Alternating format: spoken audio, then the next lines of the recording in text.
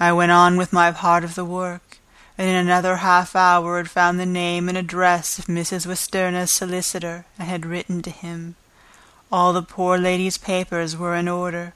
Explicit directions regarding the place of the burial were given. I had hardly sealed the letter when, to my surprise, Van Helsing walked into the room, saying, "Can I help you, friend John?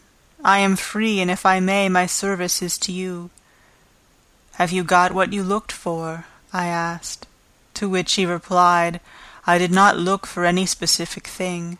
I only hoped to find, and find I have, all that there was. Only some letters and a few memoranda, and a diary new begun. But I have them here, and we shall for the present say nothing of them. I shall see that poor lad tomorrow evening, and, with his sanction, I shall use some." When we had finished the work in hand, he said to me, "And now, friend John, I think we may to bed. We want sleep, both you and I, and rest to recuperate. Tomorrow we shall have much to do, but for tonight there is no need of us, alas." Before turning in, we went to look at poor Lucy. The undertaker had certainly done his work well, for the room was turned into a small chapelle andante. There was a wilderness of beautiful white flowers, and death was made as little repulsive as might be.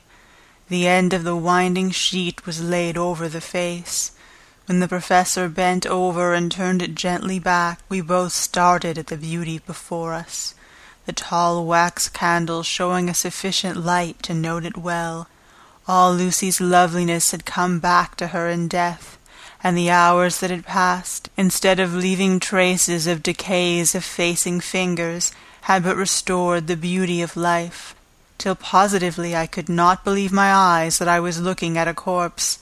The professor looked sternly grave.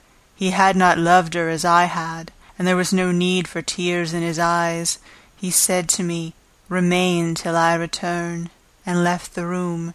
He came back with a handful of wild garlic from the box waiting in the hall, but which had not been opened, and placed the flowers amongst the others on and around the bed.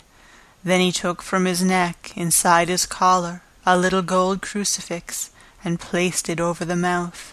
He restored the sheet to its place, and we came away.